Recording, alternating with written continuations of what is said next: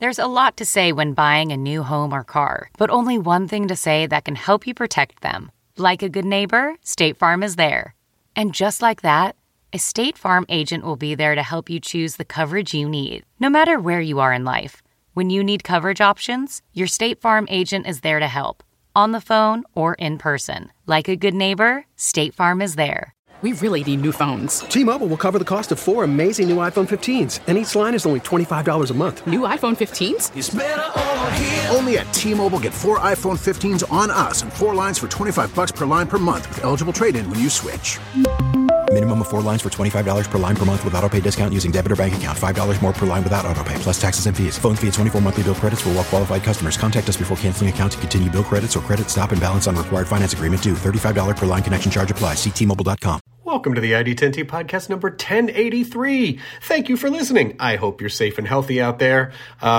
We have just launched the vintage shop over at ID10T.com months and months and months ago, when this was a thing you could still do.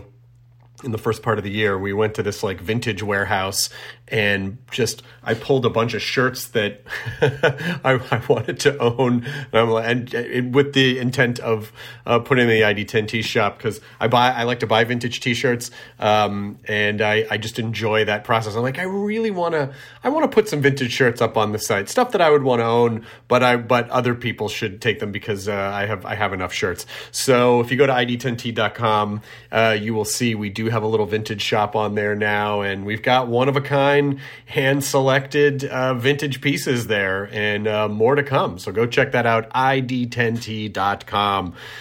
It's funny that I spelled that out. Like, if you're listening to the podcast, okay, ID what? Well, it's the name of the podcast. Oh, yeah, that's right. Sorry.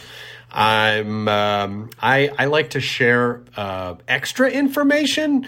I'd like to blame it on the fact that I'm getting older, but I think that's just how I've always been. So it's probably just going to get way worse as I get older. I'm even doing it now, explaining too much.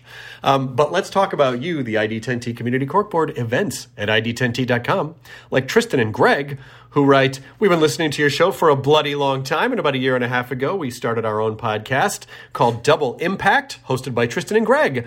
Tristan and Greg are a couple of 90s kids on a mission to rewatch every classic movie from their childhood. Each week, they're going to pick apart a movie from the 80s or 90s. They're going to deconstruct it and basically see if it holds up today.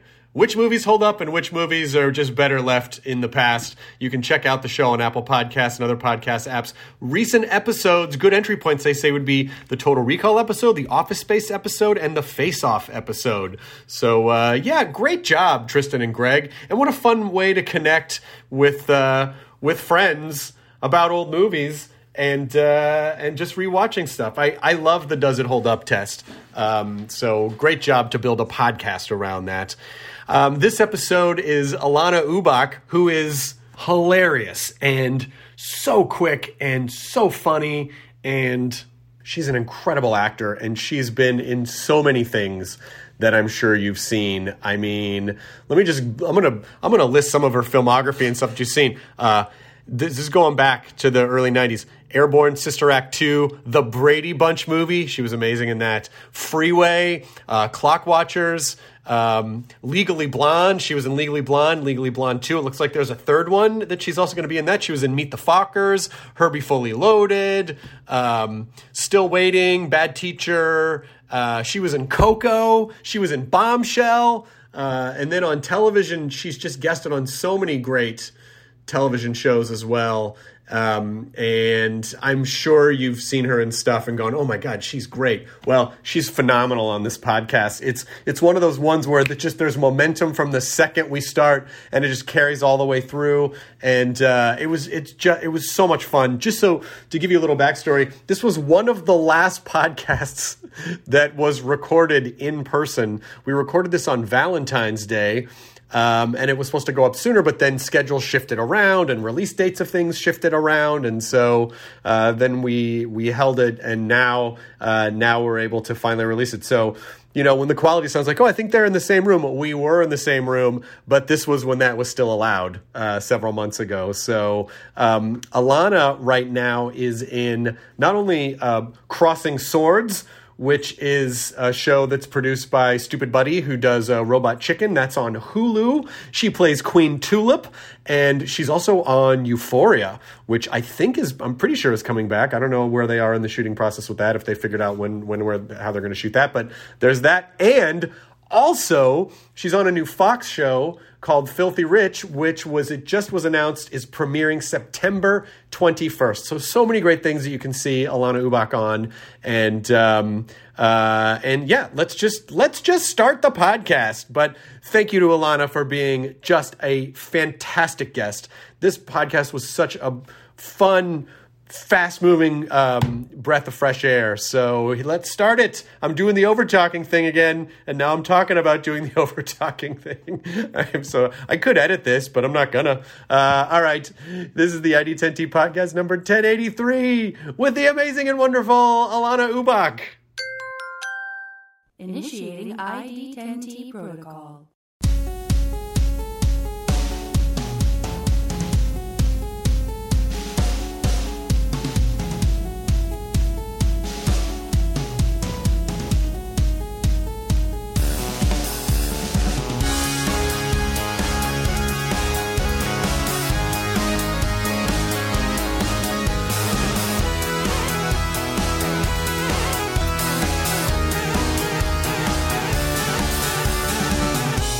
Do you have kids? Not yet. You're practicing. It's we're getting a dog in a week, and then we're sort of talking about maybe anytime between now and the summer, like that process might start. And it's funny because my wife is like, well, it could take years, and I go, the fact that you said that means immediately. So that's, yeah. So that'll happen. But I mean, I hope it doesn't take too long because I'm already an old dad. Like, I don't want to be like a... Oh, I'm an old bitch too. I got pregnant. I got pregnant when I was 41.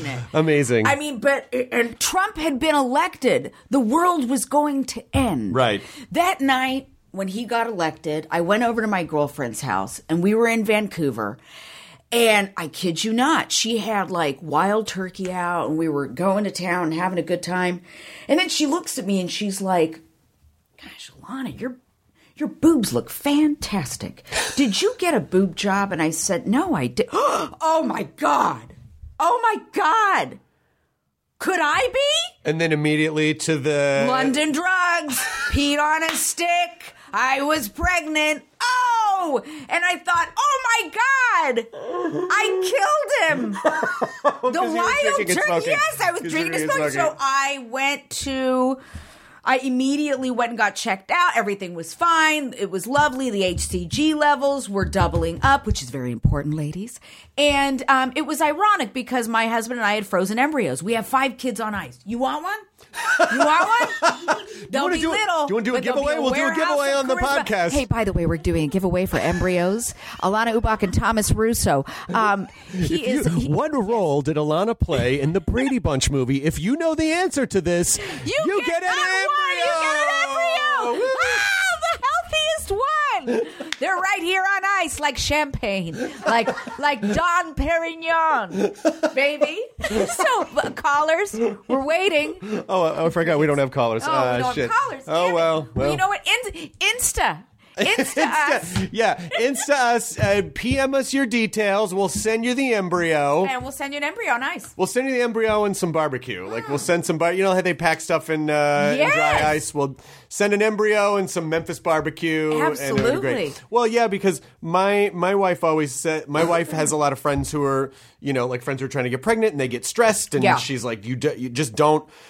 You just need to not worry about that stuff and just be in love and have sex with your significant other and just let it be. And it's so hard. And that helps. Obviously, it's not going to fix it every time, but it does. The relaxing helps. The relaxing really does help. And yes, I feel like we're all so pressured. It's okay, it's time. We need to have a baby and let's go and get my eggs checked and your sperm count checked and all of this crazy stuff that people make so much money on. But you and I are in the wrong business. We should be in the fertility business. We should be. I saw, like I get a lot of weird tech suggestions on Instagram. Yeah. It's like, you might like these tech stories. And one, I believe, is a fertility clinic, I think in Korea maybe. Oh, wow. And they have basically made these... Gangnam style. Well, embryos. it looks like an ATM, but it is a different kind of deposit, and it basically is like the tech is like it's like an actual vagina in a machine. Like it's not real, but it's like they're trying to mimic it as much as possible to sort of eliminate the need for people to go in and do their business in a tiny little room. Yeah, in a tiny with little a room. penthouse.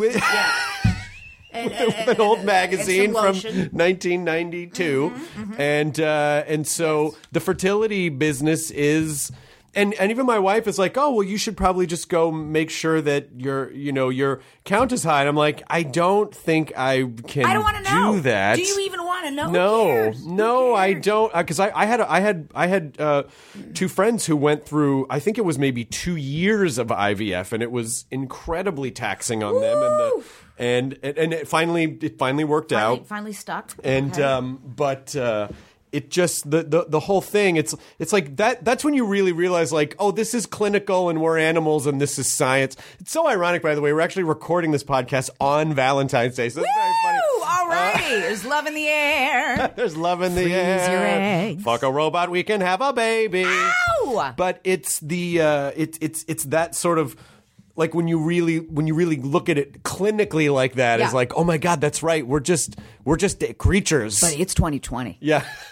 And they ain't no looking back, honey. That's the way it goes. Yeah. It really is wild. So I don't know. I don't know if I need to know all that information about myself. So I'm just sort of hoping that it's something, because Lydia's like, well, it could take a long time, and I'm like, well, because you said that, it'll probably happen immediately. A little Clomid, a little cocktail. Yeah, It'll be exactly. fine. So but if it does take a while, I am going to have to do that, and I just can't get around. Like, did your husband talk about it? Like, did he sort of talk about the process of it? He was such an eye roller throughout the whole process, because he thought, he was like, oh my gosh, you're perfectly healthy. Why do we have to go to a fertility clinic? Yeah. And I was afraid. I thought, because of my age, maybe I should get checked out, this, Right. that, and the other.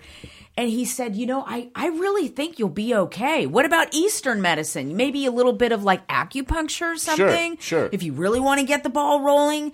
And so, what your wife is, I think what your wife and everyone is saying is just like, it takes your body, a while for it to say, oh, you want to be pregnant. Right. Oh, I get it. Okay. Right. Okay. Right. Okay. Now, let's get the ball rolling. Well, it's because I remember when I was growing up, and it was I grew up primarily in the 80s. I was a 70s baby, but I grew up in the 80s. Yeah. And that was very much the age, like, where condom awareness really took hold. Oh, yeah. Like, it just wasn't really anything that people talked about publicly before, and it was always, like the horror tales of being embarrassed to buy condoms and stuff. And so... do you remember the commercials, herpes lasts forever? Do you remember that one? So does a diamond from Zales. Oh my God. Yeah, but that's a weird thing so I and my parents just like put the fear of God in me. They're like, condoms, whenever you go do this, condoms, you don't want to. So I sort of grew up in such terror of getting someone pregnant, thinking like, well, this is going to happen. We'll just stand near each other, and then a baby just happens. Right. And then as you start to get older, like, you kind of find out, like, oh, it's actually kind of, it's surprising almost. It's almost like the shot that Luke makes at the end of A New Hope into the ventilation shaft. Yeah. And so it's like the timing has to be right. There's a window. The temperature has to be, right, which is phenomenal to me, how we all exist. How many billions of people. Have you seen Hong Kong? When you go to Hong Kong, you're like, wow, that was a lot of having sex. There's a lot of people. There's a lot of people getting horizontal and sexy. There's a billion people there. There's a billion people in India. There's 350 million people in America. Like, people have sex. They do, and we're a weird pyramid Successfully. scheme. Yeah, they do. Which is why it's sort of funny, like, when when you like all the stresses that that I have, that I'm sure people as they're trying to get pregnant have, like, am I equipped to do this? Are we going to be able? And it's like people are doing this for thousands of years since the beginning of time. I mean, so to speak. Yeah, but it is really wild when you find out. Oh, I was conceived on prom night or something, and it was a one night stand, right? Or whatever.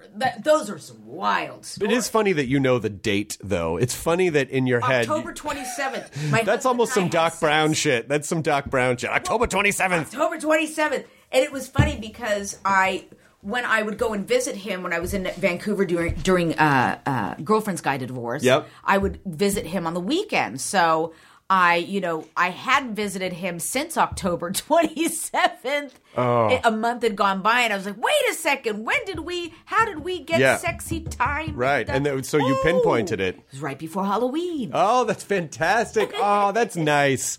That's really nice. By the way, Lisa Edelstein, phenomenal. Just phenomenal. Isn't she? And from quite a smart Girlfriend's Guide to Divorce is what you're talking. Yeah, yes, and a great writer and a too. director, and she directs and everything. Yeah, yes. What are these chocolates here for? I don't know. Deb, did you bring these? Debbie, is this for me? Debbie, the booker of our podcast. Can I have a chocolate? For you. I'm so excited because thank you, Deb. Thank you. Oh, thank you, Deb. Thank you. These are gorgeous. Oh my God, I'm gonna tell her I got these. I mean, that's how nice these are. I'm gonna lie to my wife and say, sweetheart, I picked these up for you on the way home. I hope she doesn't listen to your damn show. No, I don't think so. But listen, by the time, that's true. You're really gonna have a fertility problem. She's not. That's why she can't.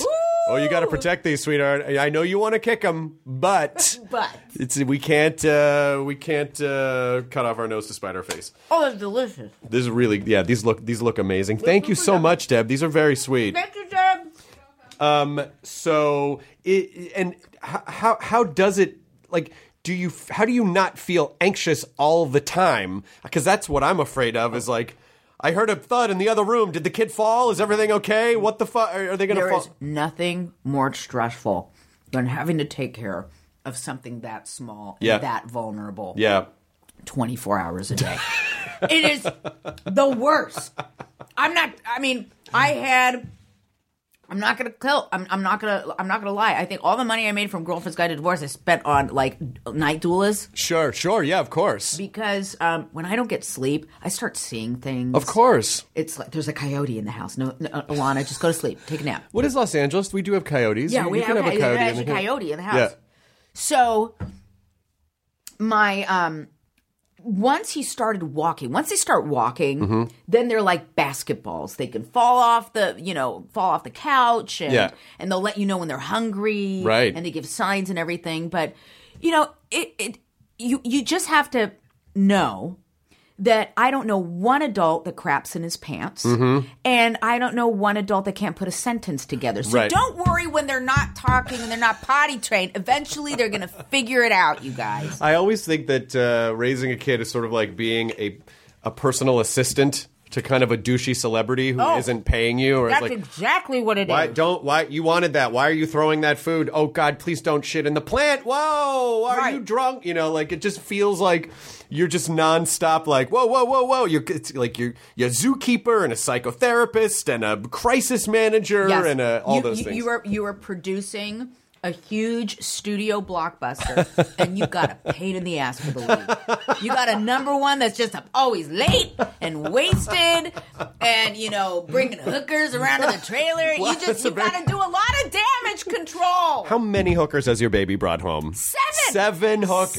7, and that's not including the. Never mind. Yeah, this is where the riff goes sideways. But I remember you did At Midnight, I think at least once when we were doing that show at Comedy Central. Oh my God, yes, it was so much fun. We did. You were great on it. I mean, like it's so interesting. There are a lot of fans of that show. I wore that shirt that you gave, and I got approached so many times from people. Nice. Oh my God.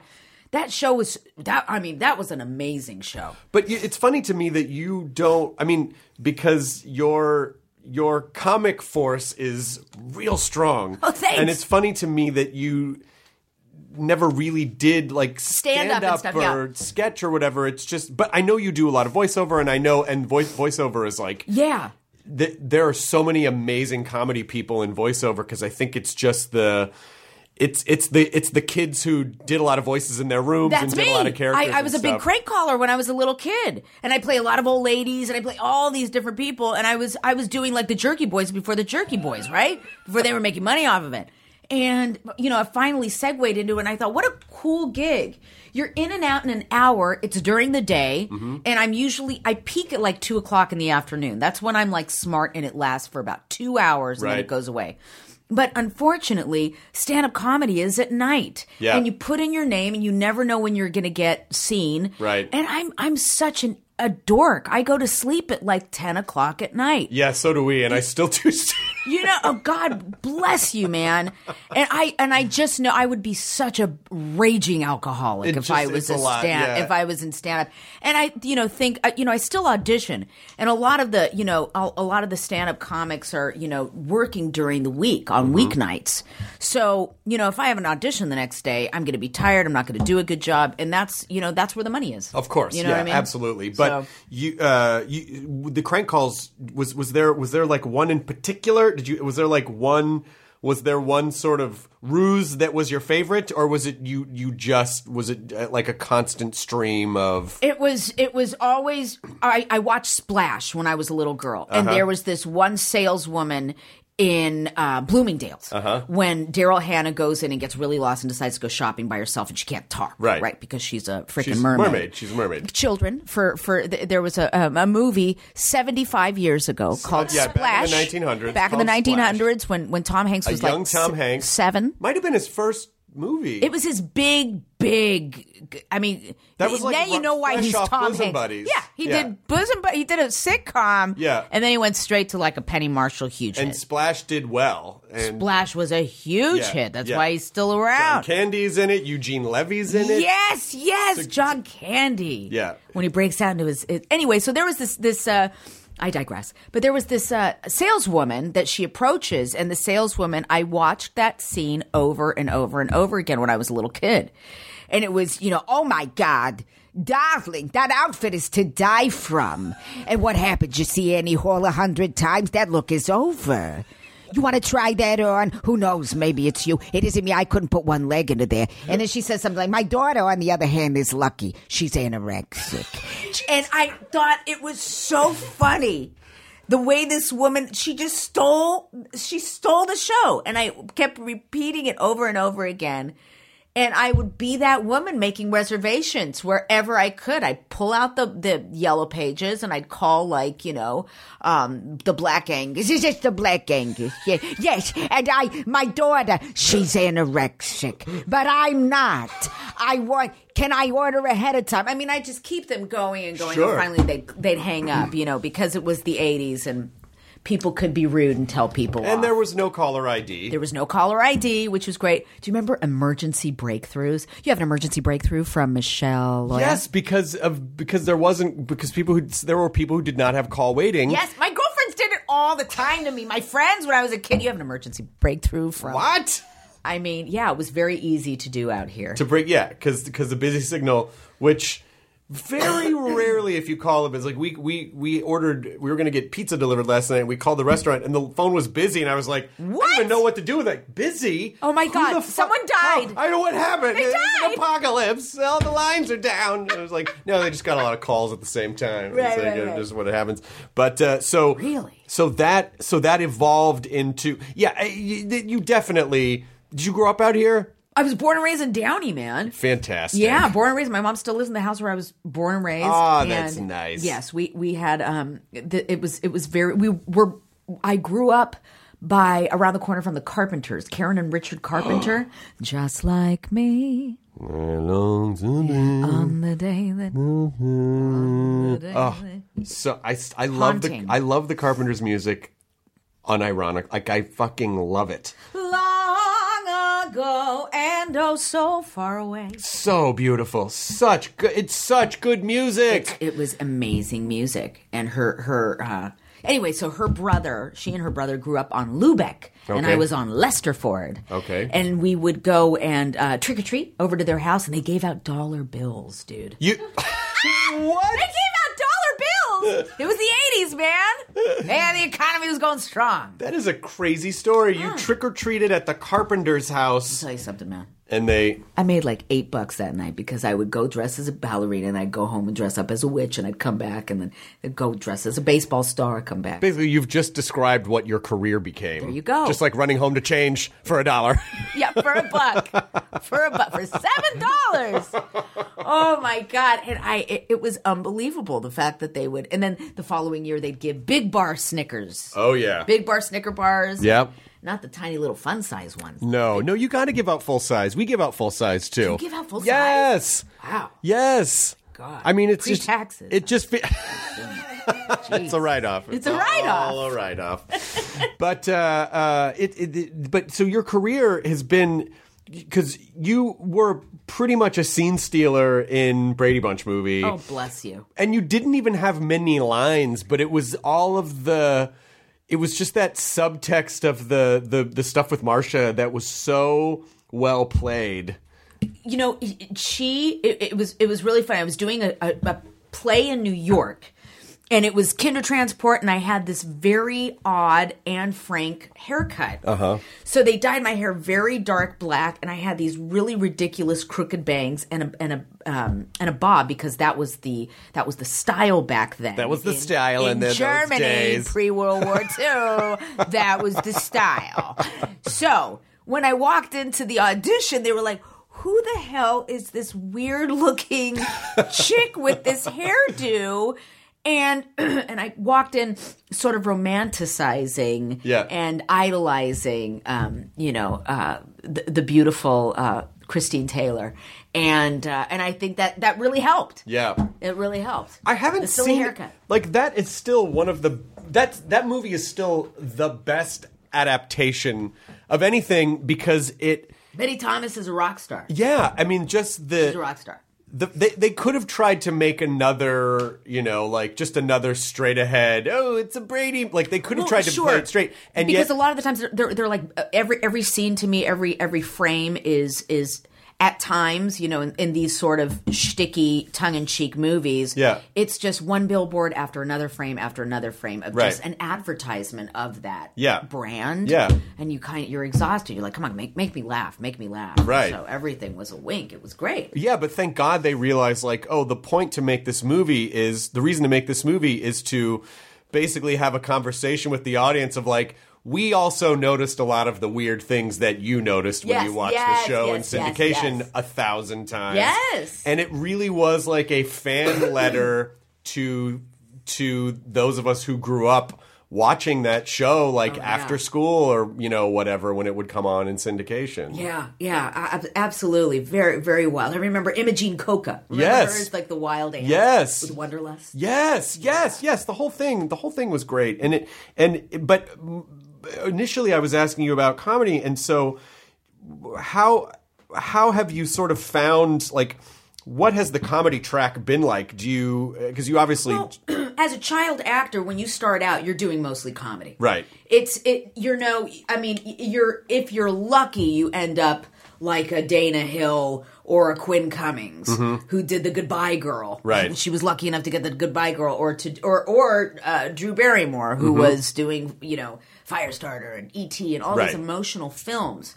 But the majority of things that I went out on that I was right for was television. Mm-hmm. So from the time I was 13, I was going out on pilot after pilot after pilot. And what do you do when you're a kid in the 80s? It's all about comedy. It's all about sitcoms. Yeah. So that's basically how I just sort of fell into it. I mean, I came from the theater, technically, and, I was in LA, I was in New York, and I did a couple of shows out there. And for me, it just sort of clicked. It seemed like there was a rhythm to comedy that I really responded to. And, I started out as a dancer. So that rhythm to it was so fulfilling to me. Yeah. And, it took much more. It was harder for me to do drama. It was, and I think a lot of it had to do with ADD. Sure. And really having to be okay in my own skin and comfortable in my own skin. Well, playing in the beats of a drama is like with comedy. There's like a real there's a definitive beat to it. And if you're a bundle of nerves like I am, you can hide your anxiety behind comedy. Just tuck it in there. Always. But in the 80s, in a pre-reality docuseries world, sitcoms were fucking huge. And I'm even trying to think now. That's where the money was. Yeah. And that's why my child agent, Natalie Rawson, sent me out on those pilots because she would make money off of that. She didn't make money off of sending me to like do regional theater or to the La Jolla Playhouse or Pasadena Playhouse. Yeah. That's not where the money was. So that's why she would send me out on those things. And so I eventually just, I thought, I'm making a lot of people laugh. This is a very heady experience for me. And I was 13, 14. When you're making a room full of adults laugh,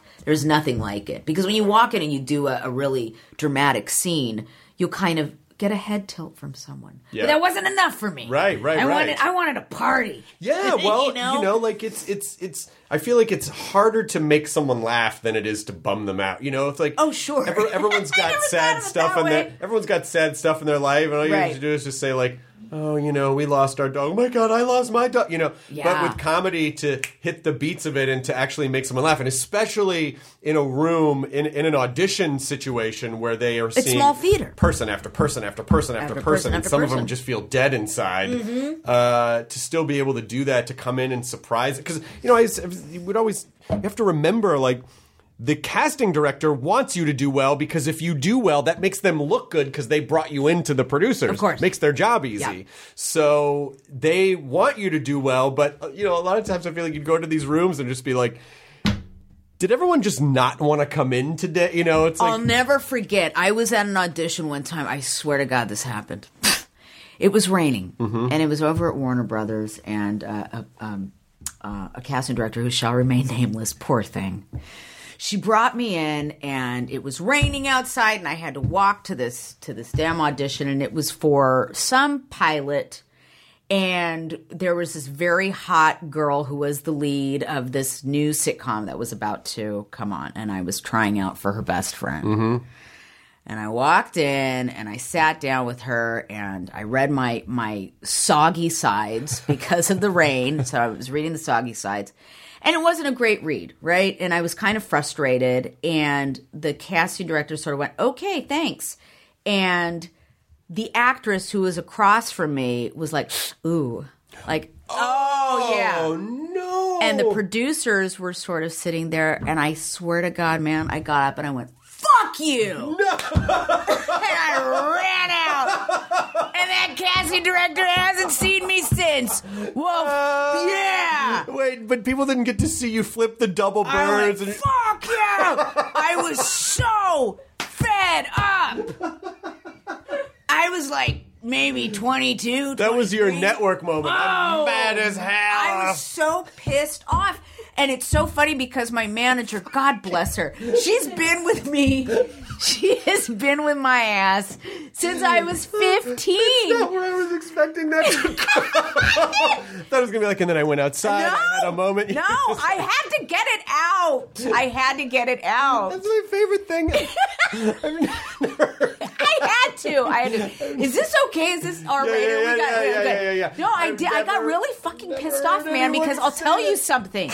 You go and you memorize all those damn lines and you're tired and you're looking for parking and you walk all the way down these freaking studios it's so confusing to find and you feel like cattle because there's 20 other people there. You can hear everyone in the room. You can hear everyone getting laughs, and then you walk in and no one laughs, and then the actress reading with you, who's probably making $100,000 in about a couple of weeks, has the audacity to say, ooh. That's really rude. Yeah. Because even if it doesn't go well, all you have to do is just wait 30 seconds for someone to get out of the room and let them leave gracefully. Absolutely. Like there's no. Thank you so much. Yeah. Whatever. Thank you. But it wasn't. Did your manager call and go, so? No, this is what's so funny. They didn't say anything to her. They never called her, but they never called her back anytime she pitched me for something. So she's like, you know, Lon, I'm having a hell of a time pitching you for roles at this casting office. I was like, so curious. Margaret, I got to be real with you right now. She's like, what's going on? I was like, you're not going to believe what I did. She's like, and I love her. She's so freaking cool. She's just always has my back. She was like, well, you probably had to do that. You know what, Alana? Moving on. Chin held high. And that is why I will never, ever not be with Margaret. Did you... Margaret Pollard. I need to know if did you see their facial reactions? Oh, did the casting director went, ooh!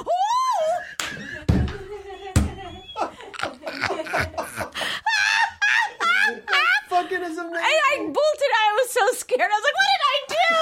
Oh my God. I said, fuck you. I was so mad. Anyway, but the cast director literally, Oh, the vapors. The vapors. Have you ever seen this actress again? I have ran into her a couple of times, and I don't think she remembers. Oh. It was like 10 years later. Okay. And we met somewhere, actually at like a comedy club or something, backstage. Were you kind of thinking like, oh boy, is she gonna remember this? You know what's so funny? I had completely forgotten about it. Sure. And then I met her, and because she started out as sort of an unknown, and now is so famous. Yeah. That when I saw her, I saw her as the famous person. I forgot about her in that room. I was like, oh my God, you're the one. I said, fuck you, do. Yeah. But, does this ring a bell? Fuck you! Oh my God, yes it does. But there you are. Ooh. Ew. Yeah. Well, listen, you know what? You know, people got away with a lot of crap in the 90s. The stuff that people got away with because I think it was the time of grunge and people really starting to like stick it to the man. Yeah. And so I guess having that, that influence in my late teens, it made my 20s unbearable practically. Because, I was always trying to stick it to the man. Right. And it felt so good walking down that studio in the rain. After I had done that, I was like, I'll probably get blackballed. I'll never work again. I don't care. It was one of those moments. Listen, I have to say good for you. Thanks, because Thank you. That is, if I had, that's just not something I would have. Well, had you the don't balls have to do. anger problems like I do. I mean, you're a healthy, good man. I've got anger issues. I'm not gonna lie, I got a temper. Man. That's so funny because my reaction, if that had happened to me, they had gone, ooh, I would have been like, oh my God, I'm so sorry. What did I do? Send them flowers. Please, listen, I was up late. I have insomnia. I don't know what happened. I would have been so apologetic. I just love. This episode is brought in part to you by Audible, your go-to destination for thrilling audio entertainment. Whether you're looking for a hair-raising experience to enjoy while you're on the move or eager to dive into sinister and shocking tales, Audible has an exclusive collection of thrillers from best-selling authors that will keep you on the edge of your seat. Like James Patterson's first audio-only thriller, The Coldest Case. Experience stories like never before, where every chilling detail is brought to life by captivating sound design. Plus, as an Audible member, choose one title a month to make yours forever. And now, new members can try Audible free for 30 days. Just visit audible.com/WonderyPod or text WonderyPod to 500-500. That's audible.com/WonderyPod or text WonderyPod to 500-500. Worried about letting someone else pick out the perfect avocado for your perfect impress-them-on-the-third-date guacamole? Well, good thing Instacart shoppers are as picky as you are. They find ripe avocados like it's their guac on the line. They are milk expiration date detectives. They bag eggs like the 12 precious pieces of cargo they are. So let Instacart shoppers overthink your groceries so that you can overthink what you'll wear on that third date. Download the Instacart app today to get free delivery on your first 3 orders, while supplies last. Minimum $10 per order. Additional terms apply. Do you have older siblings? No, well, I have a half brother who's older, but we didn't grow up together. Okay, so I was an only child, basically. I mean, I was a kid with a sister who was 11 years older than me. Okay. And so I wanted to be her so badly. Mm-hmm. So all I wanted to do was I just wanted to be older when I was younger. Right.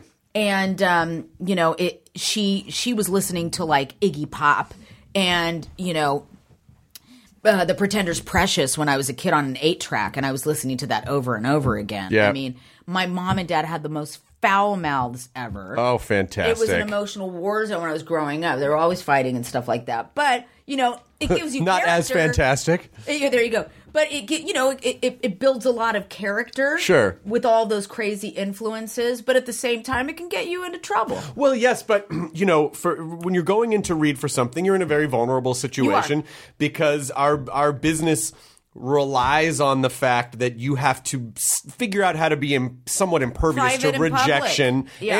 and you just it just plays on every insecurity that you would have as a person. You know, it's just like. Your personality, like whatever insecurities you have about your personality and your body and your looks and your this and brother, let me tell you something. Acting's hard. Performing is harder than playing the fiddle if it's done correctly. And no one gets that. No one gets that, man. It is hard. It's jazz. So to jab at someone at a very vulnerable time when they're clearly, and also like, you know, like you need to be employed. You need money. It's a job, you know. It's like I'm so happy that you. Hey, I did it for everyone, man. I did it for you. Yeah, I did it for you. You're sort of like the Norma Ray of acting. You know, it's like you're Sally Field being carried out on everyone's shoulders.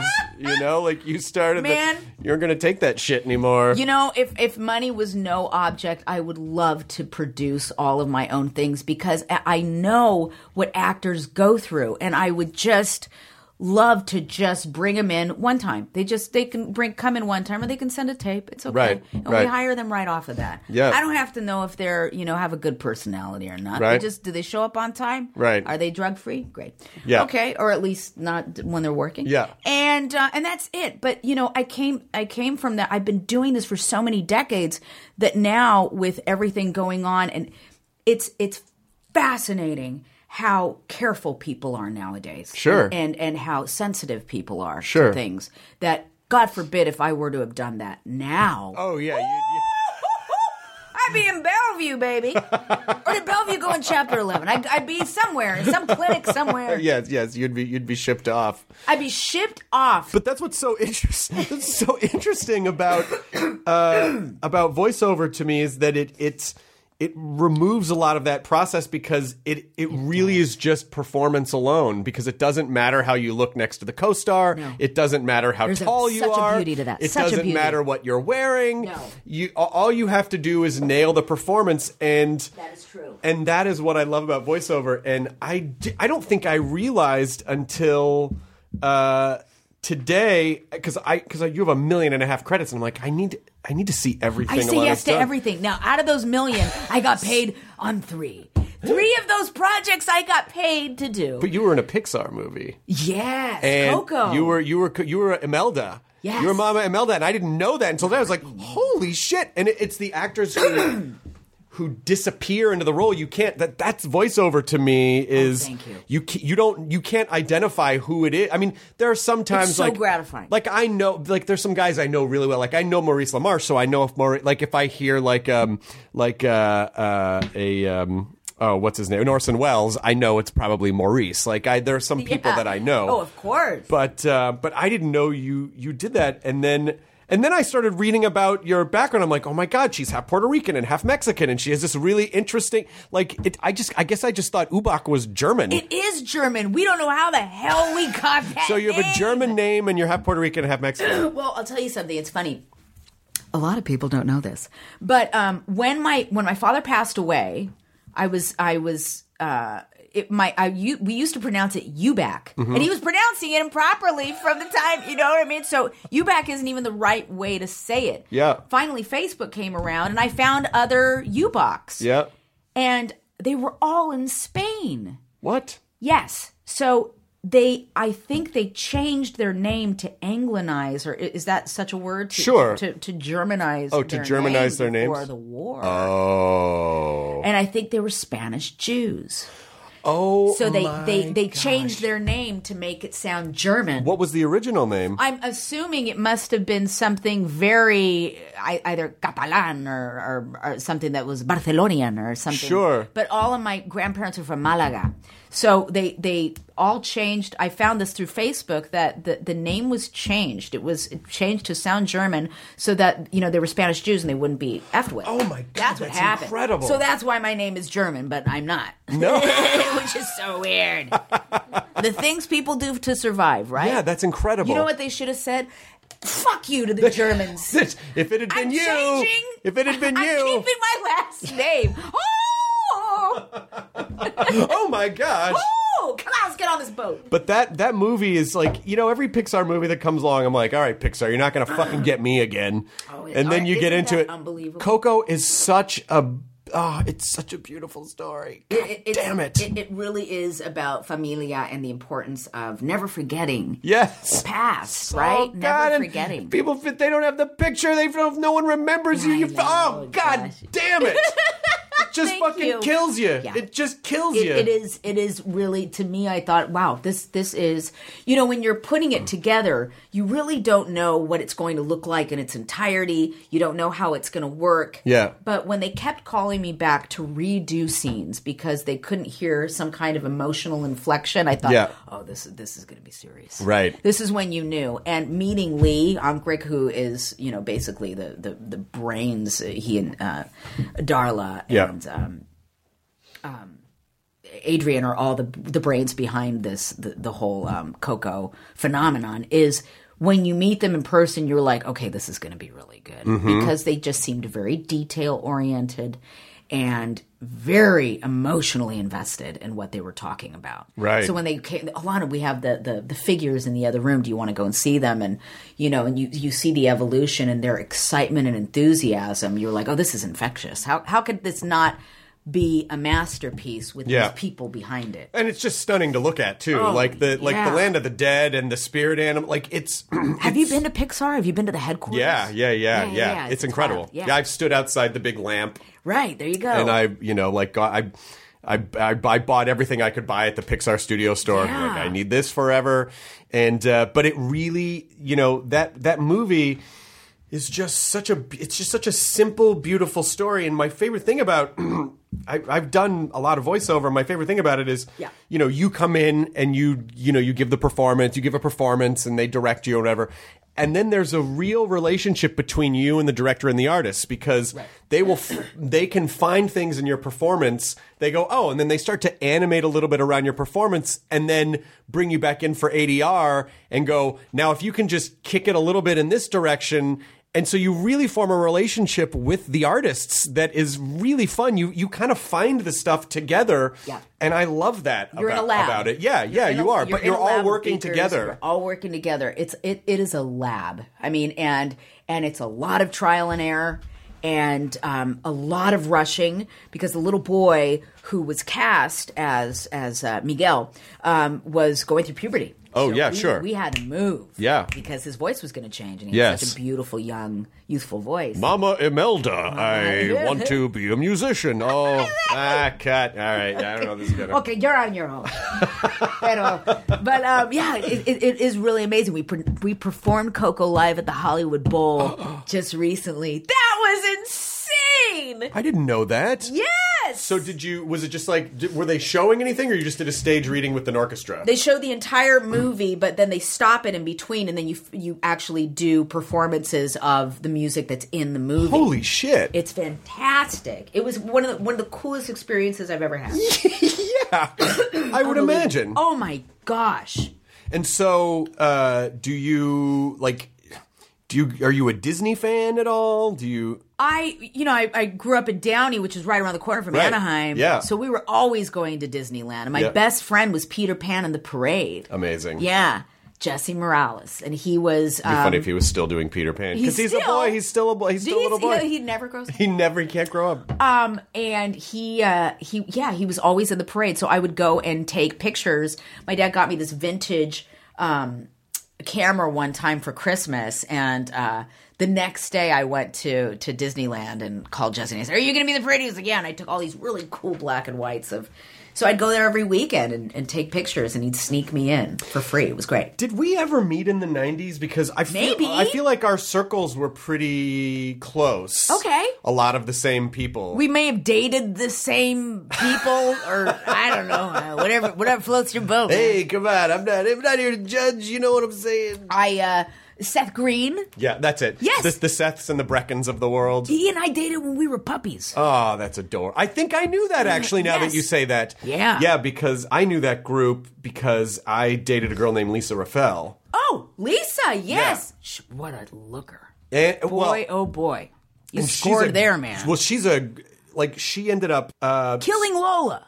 Yeah, starting a band. Lola, yeah. And she's fucking great. Like, her music is great. She's phenomenal. Yeah, phenomenal. Like, her stage presence was really, I mean, like, I think I did a show with them, maybe back in 2003 or 4 or something. Yeah. And she just, like, blew the doors off the place. But, so that was my connection to that group. And I still see Seth and Claire all the time. That's amazing. And so it's still it's fun to have watched everyone sort of grow up, because there was that Valley contingency of kids who would always, like, you'd be at Jerry's Deli at 3 o'clock in the morning, because when you're 19 there's no other place to go. That's where you went. Yeah, so there was I had done a movie called Airborne when I was a little girl. I was like 16, and Seth Green was in it.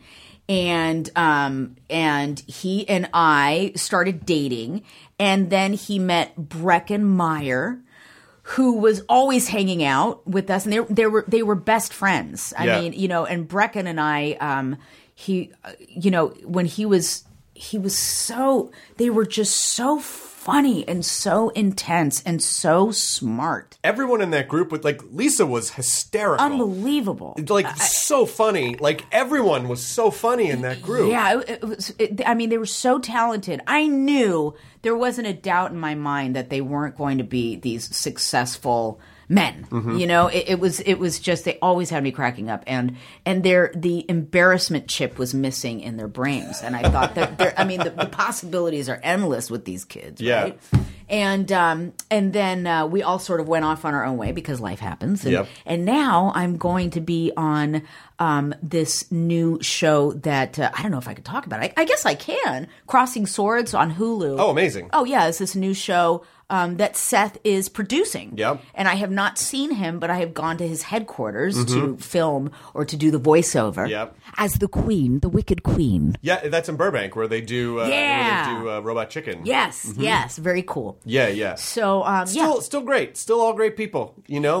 For sure. It's fun kind of doing what they love. Yes. And it's kind of fun to watch people survive the business. Jesus Lord. Because it's got to be hard, you know, like kid actors, you know, that Oakwood cluster, you know, like all those kids who lived it, because so depressed. Yeah. It's so hard there's a lot to navigate, you know, like parental pressure, the sort of weird, you know, it's like, of course, it's hard enough to grow up as it is. Did you see Honey Boy? I haven't seen it yet. Same kind of. Is it the same kind of story? It's Shia LaBeouf explaining why he's so effed up, and he says the reason why I have anger issues and this, that, and the other is because I had a dad who I was supporting and lived in a hotel, and I was doing these huge movies. I was a kid actor. Yeah. And it shows the trials and tribulations of being a kid actor in L.A. It's crazy, but I know exactly what you're talking about. The damn Oakwoods. Yeah. Where Jennifer Love Hewitt was out with her mom for a while, and all those kids, you know? Yeah, I think the pressure. Wasn't there a documentary? I feel like there was a documentary about the Oakwoods. Yeah, really? About the Oakwood apartments. That's fascinating. Because it you know, at one time it was like DiCaprio and you know, it's like all these who was a part of that group. There was there was a group that was like Leonardo DiCaprio and Tobey Maguire and all these other kids. Like three or four. Jay Ferguson. Yes, Jay Ferguson, yes. Two or three or four other people. That's right. And Bo Jesse Christopher and and all those they cats. were just like, and I remember them as just like these, like, you know, we were all just snotty teenagers. A bunch of energetic kids that were, Taft-Hartley'd with just a twinkle in their eye. And it's fascinating. I think what happens is, you know, knowing that it's going to come to an end, knowing that being a child actor is going to come to an end, and then you have to start again as an adult, is a really wild thing. And I feel like I had to start all over again. But I was very hyper aware of that. Yeah. And knew that, you know, I looked 35 when I was 17. So I knew that nothing was really going to happen for me, career-wise, really going to be where I could actually make a living off of it until I was about 35. I was so well aware of that. You knew that when you were a kid. I had a feeling, yeah. Because it was just my voice was lower. I sounded older. I didn't roll like the number one bubbly teeny bopper. I just didn't roll that way. I was a little weirder and darker. So I just thought, okay, I think what's going to happen is I'll probably end up a character actress. But your career, first of all, which I think is the fucking best thing to be in the business. Super fun. But if you saw what I netted yearly, you'd be like, maybe not. Maybe not, Alana. Maybe you need to start writing and producing your own shit. I just mean that I feel like there's a certain protection that character actors have because well, I can age properly. I don't have to get a big old facelift. Although, you know, Joan Rivers is fabulous. She's fabulous. But I also think that that career path is a good one because what inevitably will happen is inevitably you're going to be in some movie, something, and it's going to fucking blow up, and then people are going to be like, oh, that's right. This is the woman who has done, like, you have such a foundation. An Easter egg game. It is an Easter egg game. Sure. Oh, and she did this, and she was the voice of this, and holy shit, that's right. She was in this, and this, and this. And I feel like that creates the longevity because you have such a foundation of great work that it's so much better, I think, than just being like an overnight success because then there's no such thing. Every kind of project sort of like, so take Splash example, the Tom Hanks. Tom Hanks always had this theory that, you know, you were given like one movie, you know, and if that movie did well, you would get 3 more. And if any of those did well, you would get 3 more. But if the first movie didn't do well, it was unlikely that it would happen again. Or if any of the next 3 didn't do well. Yeah. And so when you only kind of have one project that you're living or dying by, right, I feel like it can be harder to sustain because then you can just kind of get written off. But to just have, you know, all of the stuff that you've worked on. Yeah. Well, thank you. It's so much. I mean, you get it. To me, it's very much my husband is a music producer, and we were talking about how he calls me the drummer. He was just like, you're a studio drummer, Alana. And I was like, well, what do you mean by that? He was like, well, you're Ringo. He said, because it's, you know, Ringo never got into the drama of the Beatles or any of but he was always there. Mm-hmm. And to me, to be the drummer of a band rather than the front man is so much safer because if a record doesn't do well, it's not on you. Right. You know, it's not, if a movie doesn't do well, it is not on you. You will always have another gig. By the way, you also get generally the best scenes. You get to come in, like, you know, Brady Bunch movie, you are so memorable in that just for the cool, you know, it's like, and the movie doesn't live or die by you, but yet people go, oh, you know, usually when you're like you know, you got to carry a movie or whatever, then you get blamed. Like if it doesn't do well, they get blamed. Or you just get to come in and go, hey, we didn't like that. But boy, this one girl who was in there was so funny. You just get to shine. Well, it's a lot of fun, and bless you for saying that. You know, Bombshell, which was a movie that I did play Janine Pirro. Yes. When I saw Charlize Theron in makeup, she was there for hours getting those prosthetics put on her face. Yeah. The patience that it took for her to do this. Plus produce, plus put everything together, plus do a great performance. I thought, oh my God, this whole movie is on her and Margot Robbie. And they seemed very, very zen about the entire thing, and they're so centered. But it really does take a certain sort of mentality to be able to carry a picture and say, okay, let's see how this works. Let's see how this goes. But it's wild. It takes a certain kind of someone to do that, I think. And so what is your audition process like now? Is it sort of a... Well, I'll tell you. I got an AK-47. Fuck you! Listen, no, but no. Now it's so much easier because I don't feel now the pressure of having to, I don't know. It's interesting. I feel like casting directors are much kinder than they were. Mm-hmm. They're much more patient. Right. And there is a very small list of people that they call in. So if they call you in, you're really right for the role. Right. And then it's just a look. Right. That's not your problem. Right, what are you right, going to right. do? But, half of the time I'll look and I'll see whatever – nowadays I'll see, okay, what is the project? And then I'll put it, I'll go on Deadline and see what they have to say about the project and who's in it. Yeah.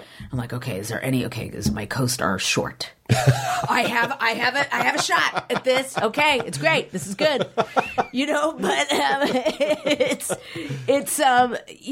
have to keep all of that in mind when you walk in, and I see people auditioning that I'm just floored that they still audition. Right. It's unbelievable to me. Yeah. When you see like certain actors, you're like, what the hell are they doing here? They should get offers. No, but some people they have a really good.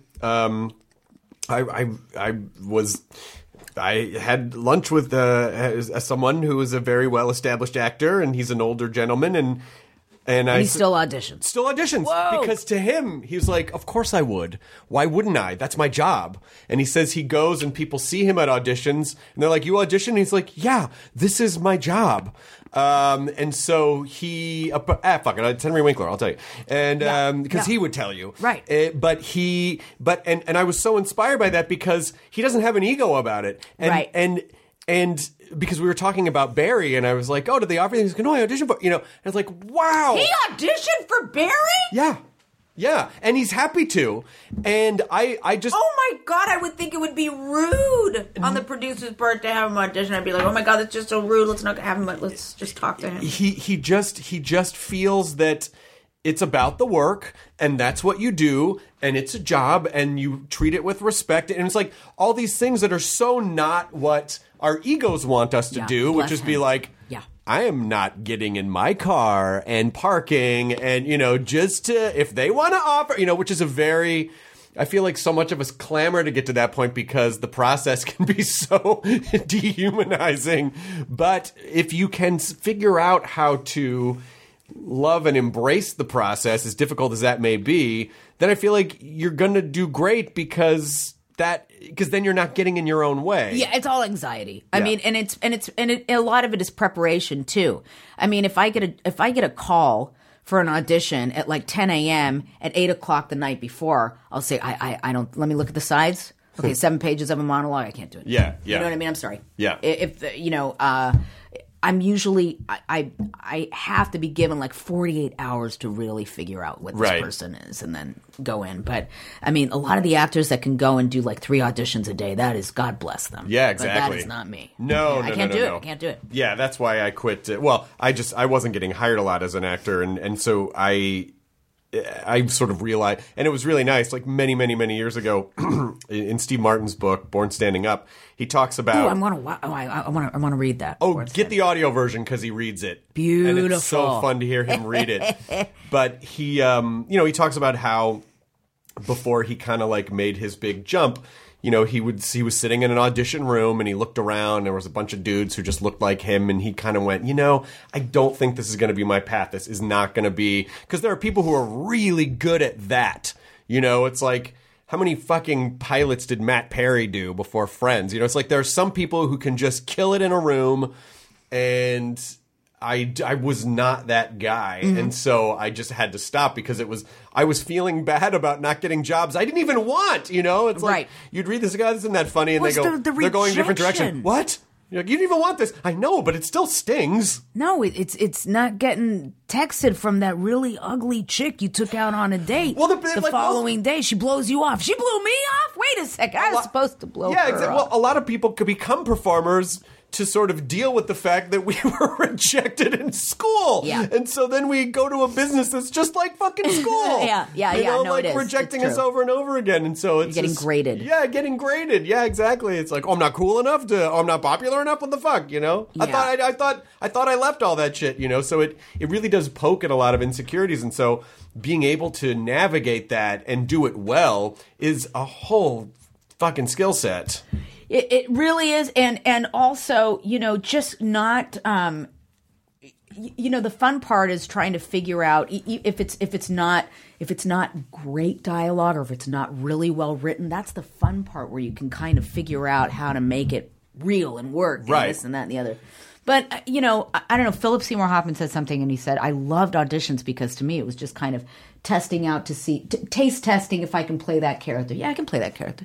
I can play that character too. Whether I work with them or not, my job was done after I performed. That is a great perspective. It's a great perspective, right? It was that one performance. So hard to get. But I also feel like that's where voiceover training is impeccable because with voiceover, you're trying to find beats that aren't on the page. You're looking in between stuff to figure out like how do I? Because I think with a cartoon, you tend to think more one-dimensionally because you go, okay, this is what the character looks like, so they probably sound like this, which informs their personality. So there's probably all these layers, which I think is a lot harder with live action to find those moments. Of course, because you're not given a blueprint. Right. Wouldn't you love to be given like the whole outline of what the character should look like? Yeah, if you're like a fucking octopus with big teeth, then you... Come on!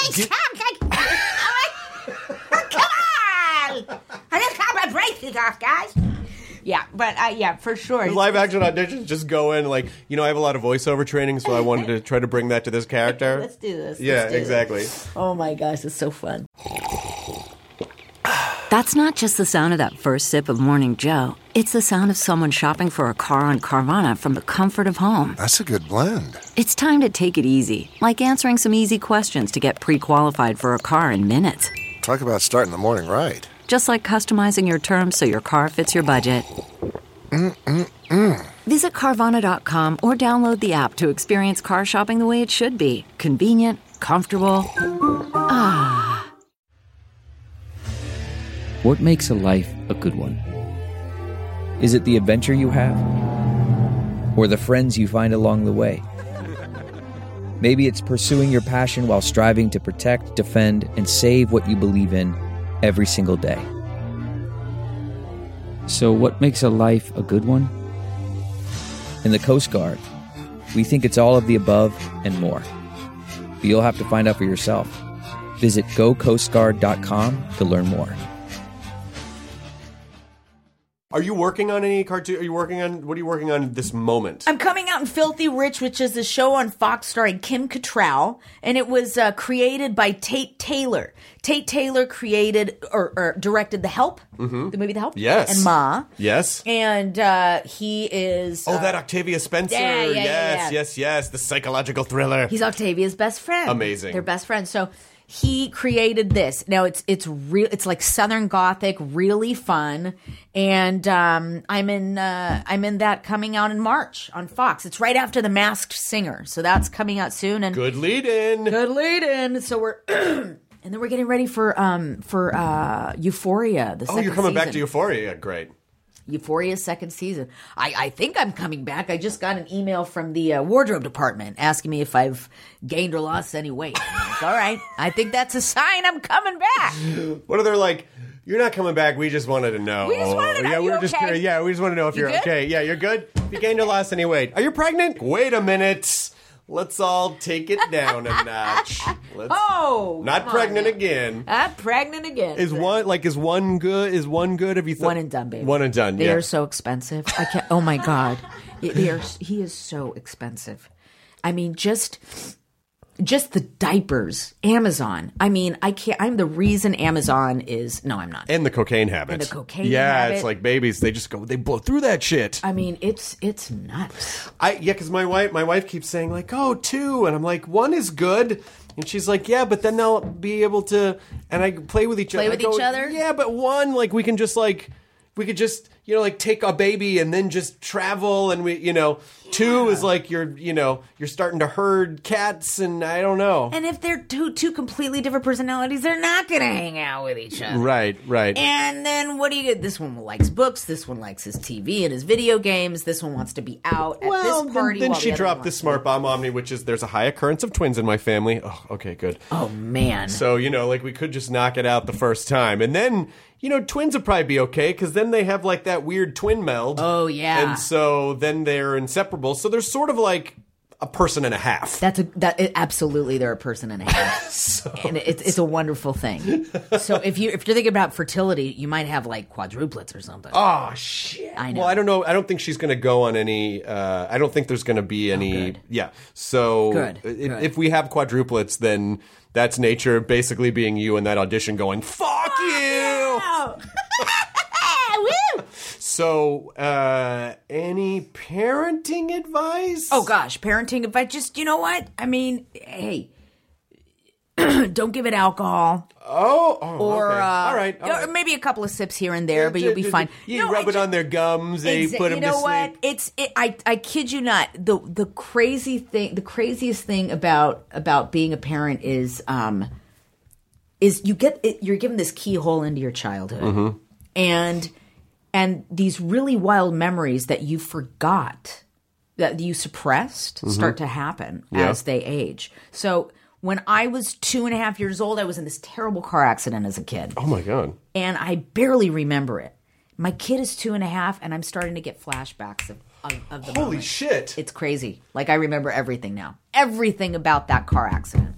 I remember. So the kid just unlocks some deep subconscious vault. That is it, baby. And it's going to happen, especially if you have a son. You're not going to believe it. Lydia is adamant that we're going to have girls. She's like, we're going to have little girls. Yeah, little girls. Yeah, and... but it's moments that happen to you that you forgot about in either preschool or kindergarten that were embarrassing moments or what have you. I started to smell this ammonia that reminded me, not too long ago, my husband and I were walking, I don't know, we were at a mall or something, and I stopped, and he said, what? And I said, do you smell that ammonia, that scent? And he was like, yeah, it's cleaner. And I said, that was the smell of Montessori when I was a little girl. And he was like, I'll be damned, isn't that weird when that happens? I said, yeah. But it's happening more frequently now. Oh, wow. That's really cool. Yeah, well, that's gonna happen. I look forward to having a lot of emotional breakthroughs. Maybe. I'm remembering. You almost must feel like a psychic. Like I sense. I feel like. Well, wait till you start playing pretend with them. That's the fun part. Okay. When you get to be like little characters, and then say, Batman, where's Spider-Man? Calling all cars. It's the best. It is so much fun. So do you think your kid's going to be a performer? You know, it's funny. I can't, I'm not going to lie. We're looking for those little signs here and there. He loves attention. He's very textbook.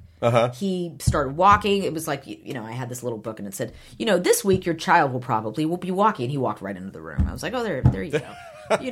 This week he will be talking. He's like, Mom, look at the cars. Oh, there he goes. All right, there he is. So, he's very textbook. I still don't know yet. He's very rambunctious and fun and really having very social and tender. So let's see what that manifests into. Who knows? But God, I hope he's not an actor. Boy, oh boy, oh boy.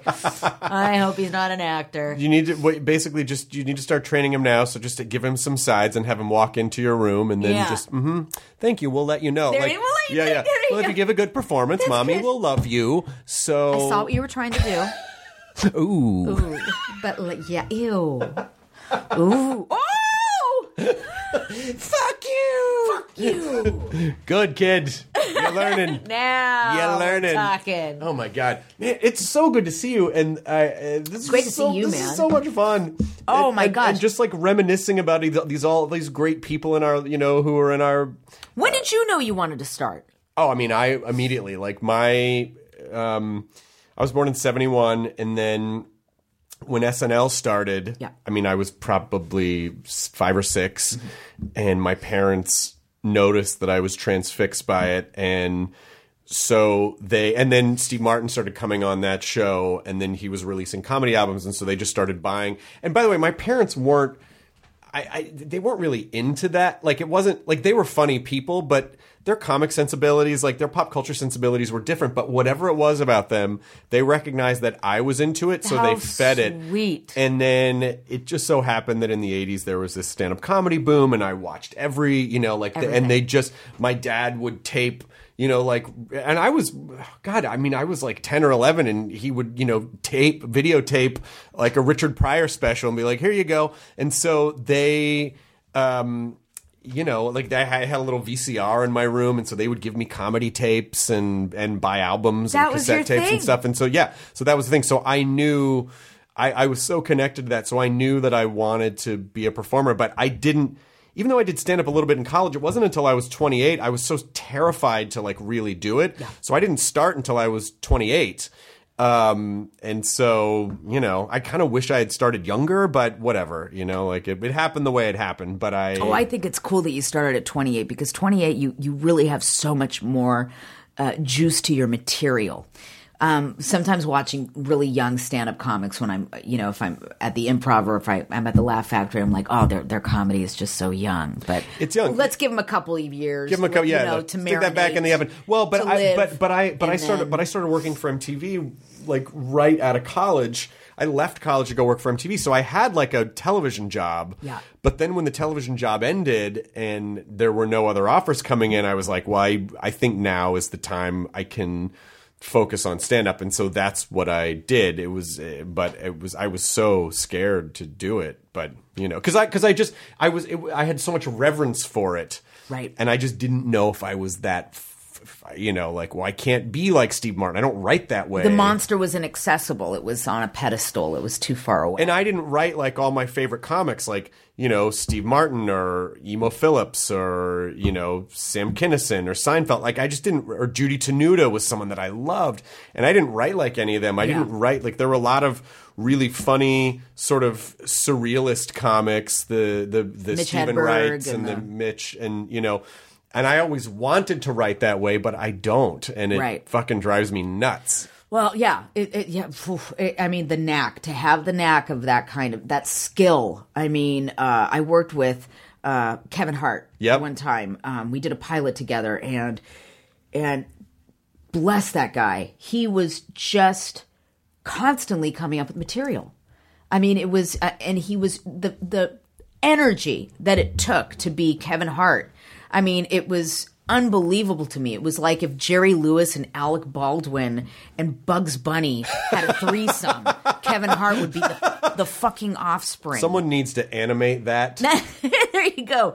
But I mean, he was just so on all the time. And I thought, you know, it's just that brain would not stop. Right. And I'm like, I'll bet he's up really late at night just working on things all the time. It's a Joan Rivers sort of, it's an obsession. Yes. But, you know, and I've had this conversation about Joan many times because I'm fascinated by it, but it kept her youthful. Yes. Like that, in as much as she might have been sort of tortured by that, it kept her alive and youthful and performing until the day she, you know, died unnaturally.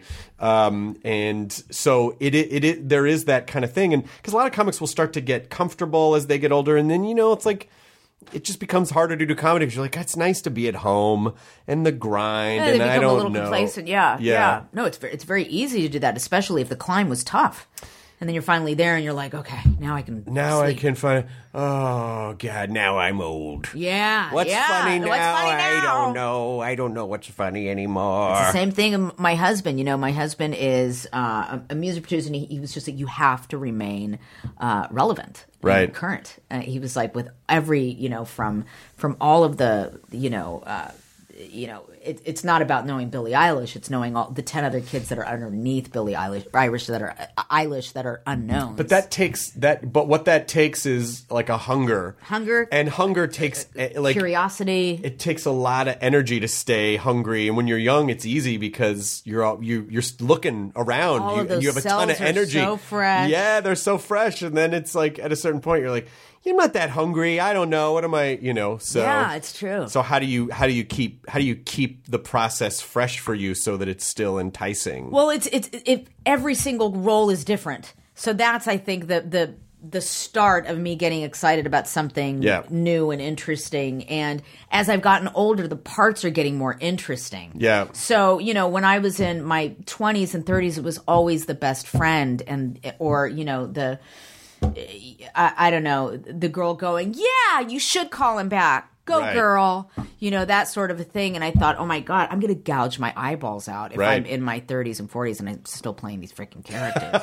Oh my God, what there's no growth here. Right. So finally, as you get into your late 30s and 40s, the roles are much more interesting. They're more developed. They're layered. They're written by older people. Right. So when you're, so I get excited about, the stuff that comes in. Right. The parts are much more interesting. It took a lot for me to muster up the courage to go on the stuff that I knew I was wrong for in my 20s. Mm-hmm. Oh my God. But that's why I think that, and you're already like, you're already doing such great stuff. I just think at a certain point, there's gonna be, like you were in Bombshell, like you're gonna be in something, and then people are gonna be like, holy shit. And it's gonna be the sum total of just decades of work, and then there are going to be some people who are going to be like, oh my God, she's like an overnight success. And they go back and they go, oh my God, no, she's been in all these things. Hell no. Yeah, it's been in all these That's things. one old bitch.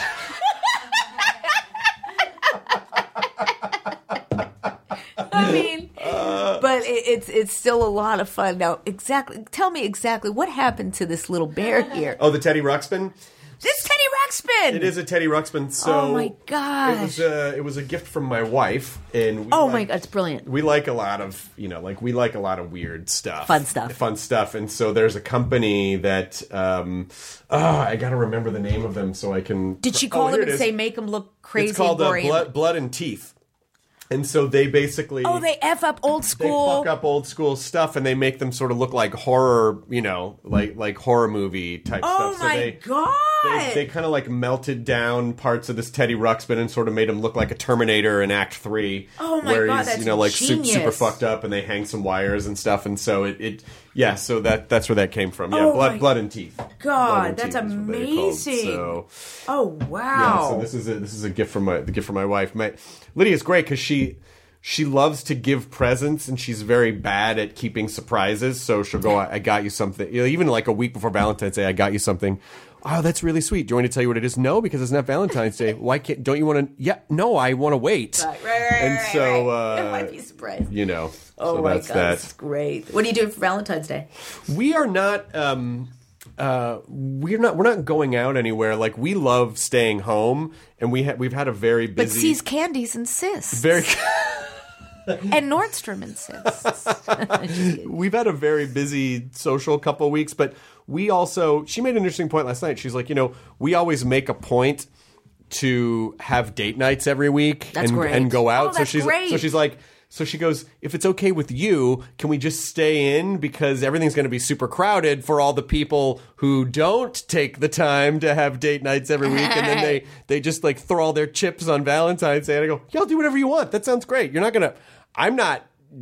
have to force me to stay at home. Like, that's fucking great. Right. So we're just going to stay in and probably watch. We started watching Lock and Key, which is a Netflix series by Joe Hill that's based on a comic book that I loved. And so we'll probably just keep watching that. Oh, that's awesome. What are you going to do? Oh, I'm taking my boys to Volta. Oh, to nice. The Cirque du Soleil thing. Nice. Free tickets. Ooh! Nice. I'm excited. Yeah. What's the theme of this one? I don't know. It's. I think the theme is. Is it electric? Volta sounds electric. What is it?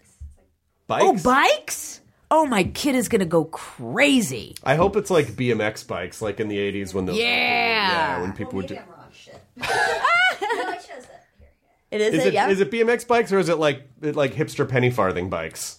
That's Are they right. doing stuff on like the big front wheel with the tiny back wheel? It's like it's normal stuff, but I keep seeing the ads so they're BMX bikes. Oh, wow. BMX bikes. Oh, shit, there really is. Oh, my gosh. Oh, yeah, ramps and flips and jumps. My kid is going to freak out. Anyway, so that's what we're doing tonight. That sounds really nice. It's a lot of work. It's going to be at the Dodger Stadium, the parking, everything's going to be a big pain in the ass, going to need a stroller, all that shit. But I'm willing to do it. Thank you so much. This was so much fun. This was a blast. The end. ID10T scanning complete. Enjoy your burrito. I feel like I was blindsided because it's a competition show. From the producers of Jury Duty and The Bachelor. We have scoured the earth for the 14 greatest reality contestants. that were available during our production window. Comes a reality competition show about reality competition shows. Nobody has dared to find out who is the actual best at just being on a reality show. I'm your host, comedian Daniel Tosh. It's win or go home. Each episode, our contestants will face new challenges.